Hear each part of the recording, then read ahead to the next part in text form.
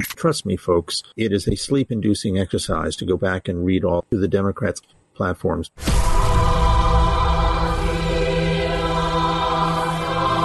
This is the news from the Lord. I think the two-party system is good for the South and good for the good for the black. But I tell you, if you have a problem figuring out whether you're for me or Trump, and you ain't black. Hello, America. This is Jeffrey Lord speaking to you from Lordsville.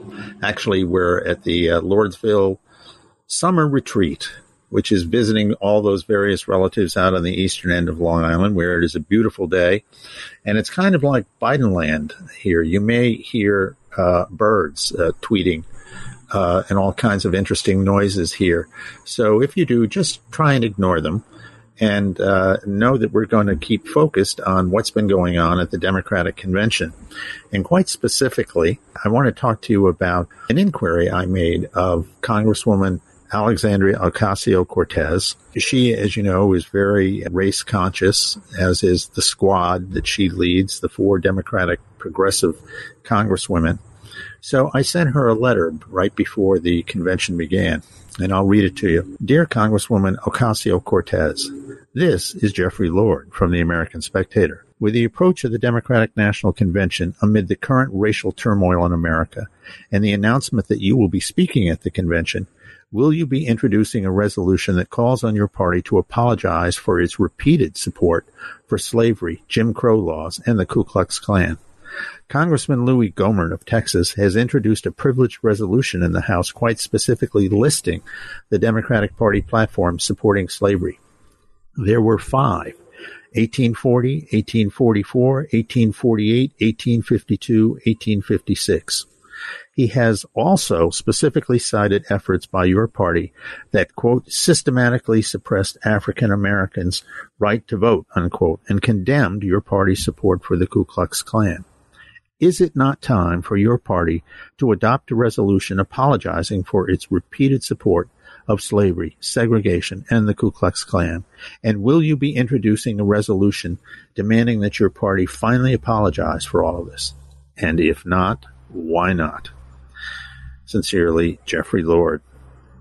Now, the answer to my question of whether the Congresswoman would propose a resolution at the DNC that demands her party apologize for its well-on-the-record support over the centuries for slavery, segregation, and the Klan? Silence. Stone-cold silence. For that matter, no move was made on getting her party to apologize.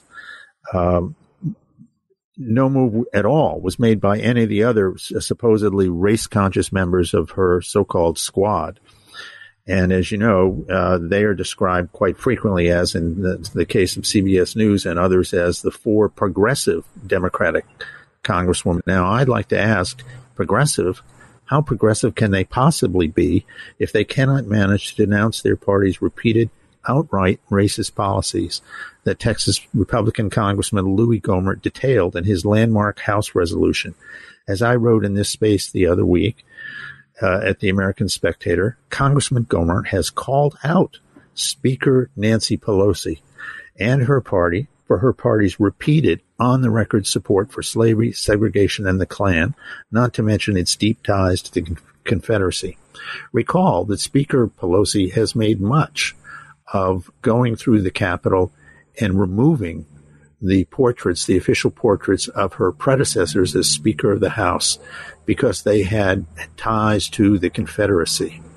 And then she wanted various statues removed from the Capitol from people who had served in the Confederacy. Well, okay, Congressman Gohmert took her up on it and introduced this resolution and went through in chapter and verse the Democratic Party's loyalty to the Confederacy, to slavery, to segregation, to the creation of those Jim Crow laws from long ago and far away. And it reminded me that back in 2008, I myself had written in the American Spectator detailing the Democratic Party's exact history with African Americans and the American Spectator published it, and it was picked up and rerun by the Wall Street Journal. And what moved me to write it in the first place was that the then Democratic Party platform, their website, was boasting that they had been staunch supporters of civil rights. And a close reading of the website revealed that there were a missing 52 years of Democratic Party history that they just flat out ignored in their zeal to make themselves appear as supporters of civil rights. And what were the things that they ignored in their website? Well, among other things, they said that they didn't say that there was anything going on with their platforms. And as I say, there were 5 of them that supported slavery. They made no reference to the number of Democratic presidents who owned slaves. There were 7 from 1800 to 1861. There was no reference to the number of Democratic Party platforms that supported segregation outright or were silent on the subject. There were 20 of those beauties from 1868 to 1948. There was no reference to Jim Crow, as in Jim Crow laws, nor was there reference to the role Democrats played in creating them. These were the post-Civil War laws passed enthusiastically, and I do mean enthusiastically, by Democrats in that pesky 52-year period that was left out of the party's website. These were the laws that segregated public schools, public transportation, restaurants, restrooms, and public places in general, everything from water coolers to beaches. The reason, let's recall, that civil rights heroine Rosa Parks became famous in the first place is that she sat in the front of a whites-only, quote-unquote, bus, the whites-only designation, the direct result of the Democratic Party that segregated the bus transportation and where she was living. There was no reference in this website to the formation of the Ku Klux Klan, which, according to Columbia University historian Eric Foner, became, and I'm quoting directly here, a military force serving the interests of the Democratic Party, unquote. Nor is there any reference to the University of North Carolina historian Alan Trelise's description of the Klan as the, quote, terrorist arm of the Democratic Party, unquote. There was no reference to the fact that Democrats opposed the 13th, 14th, and 15th Amendments to the Constitution, Democrats who were in the Congress at the time. The 13th Amendment, recall, banned slavery. The 14th effectively overturned the infamous Supreme Court Dred Scott decision made by Democrat pro-slavery Supreme Court justices by guaranteeing due process and equal protection to the former slaves. And the 15th Amendment gave Black Americans the right to vote. There was no reference either to the fact that Democrats opposed the Civil Rights Act of 1866 that was passed by the Republican Congress over the veto of Democratic President Andrew Johnson. That law was designed to provide blacks with the right to own property, sign contracts, sue, and serve as witnesses in legal proceedings. There was no reference to the Democrats' opposition to the Civil Rights Act of 1875. It was passed by a Republican Congress and signed into law by President Ulysses Grant. The law prohibited racial discrimination in public places and public accommodations.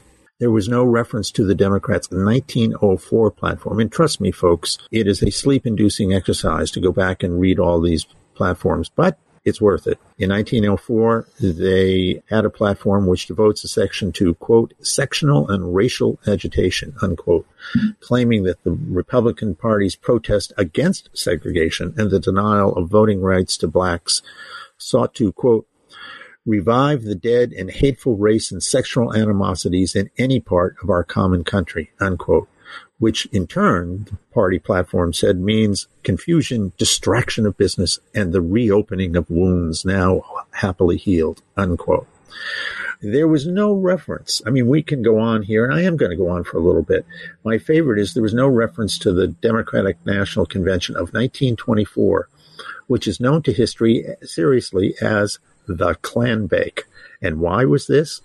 This was a 103 ballot convention, if you can believe that, held in Madison Square Garden in New York City. Hundreds of delegates were members of, yes, indeed, the Ku Klux Klan. And the Klan was so powerful that when a platform plank was proposed that would condemn the Klan violence, It was, defeated outright. And in celebration, Klansmen gathered across the river in New Jersey in a field to burn crosses and call for violence against both African Americans and Catholics. There was no reference in this website to the fact that it was Democrats who segregated the federal government of the United States, specifically at the direction of President Woodrow Wilson upon taking office in 1913. Recall that Woodrow Wilson has been in the news lately.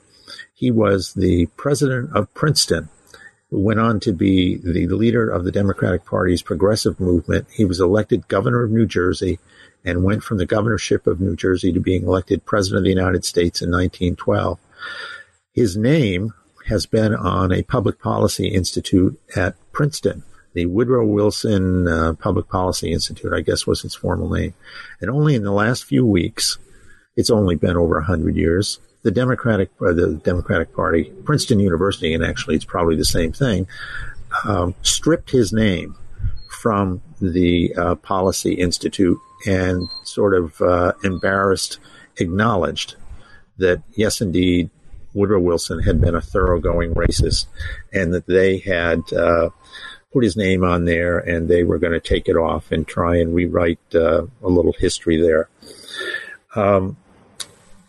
There was reference on this website, and I find this fascinating, and there's a direct relevance to today.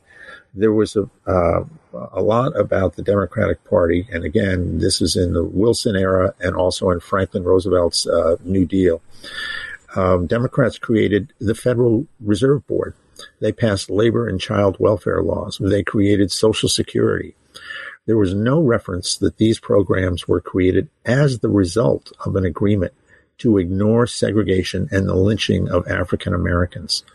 Because, of course, if they condemned those things, they would lose the support of some Democrats who were very much in favor of the Federal Reserve or Social Security or what have you.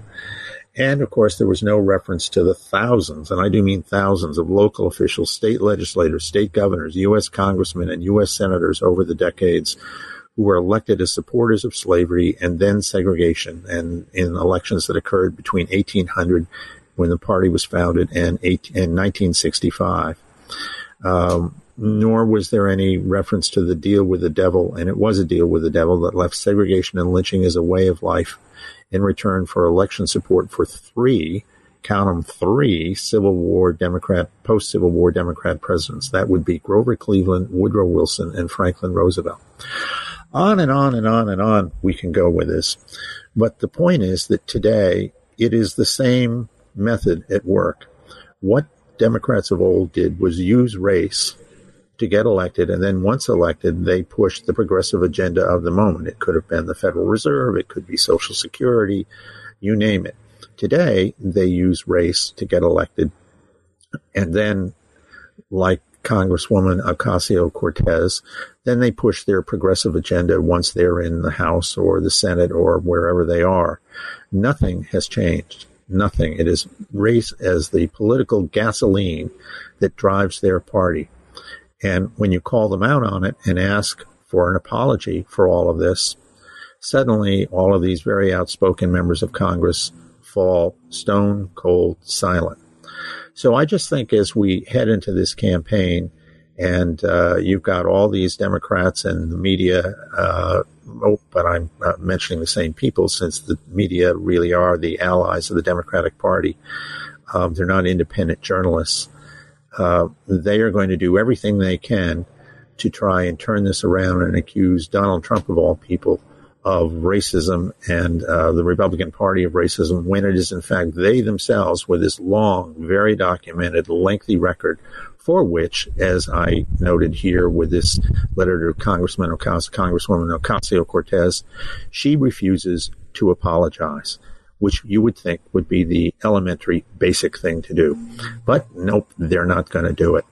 So with that in mind, we are going to head off to the Republican convention, and we will see how things go there. And then the game will be on, and we will see how things go on the ticket where the vice presidential running mate, that would be Senator Kamala Harris, called her nominee former Vice President Biden called him out for hanging out with segregationists and racists, and she made it plain during the primaries that she was not very happy about all of this. Nonetheless, magically, when asked to run with her pro-segregationist running mate, she happily said yes. So we will have much to cover as we go along. And okay, until next week, this is Jeffrey Lord at The Word of the Lord, and I hope you will also follow me at my website, thejeffreylord.com, where we will be covering the 2020 election and beyond in considerable detail, and we hope to have you with us. Thanks, and talk to you soon.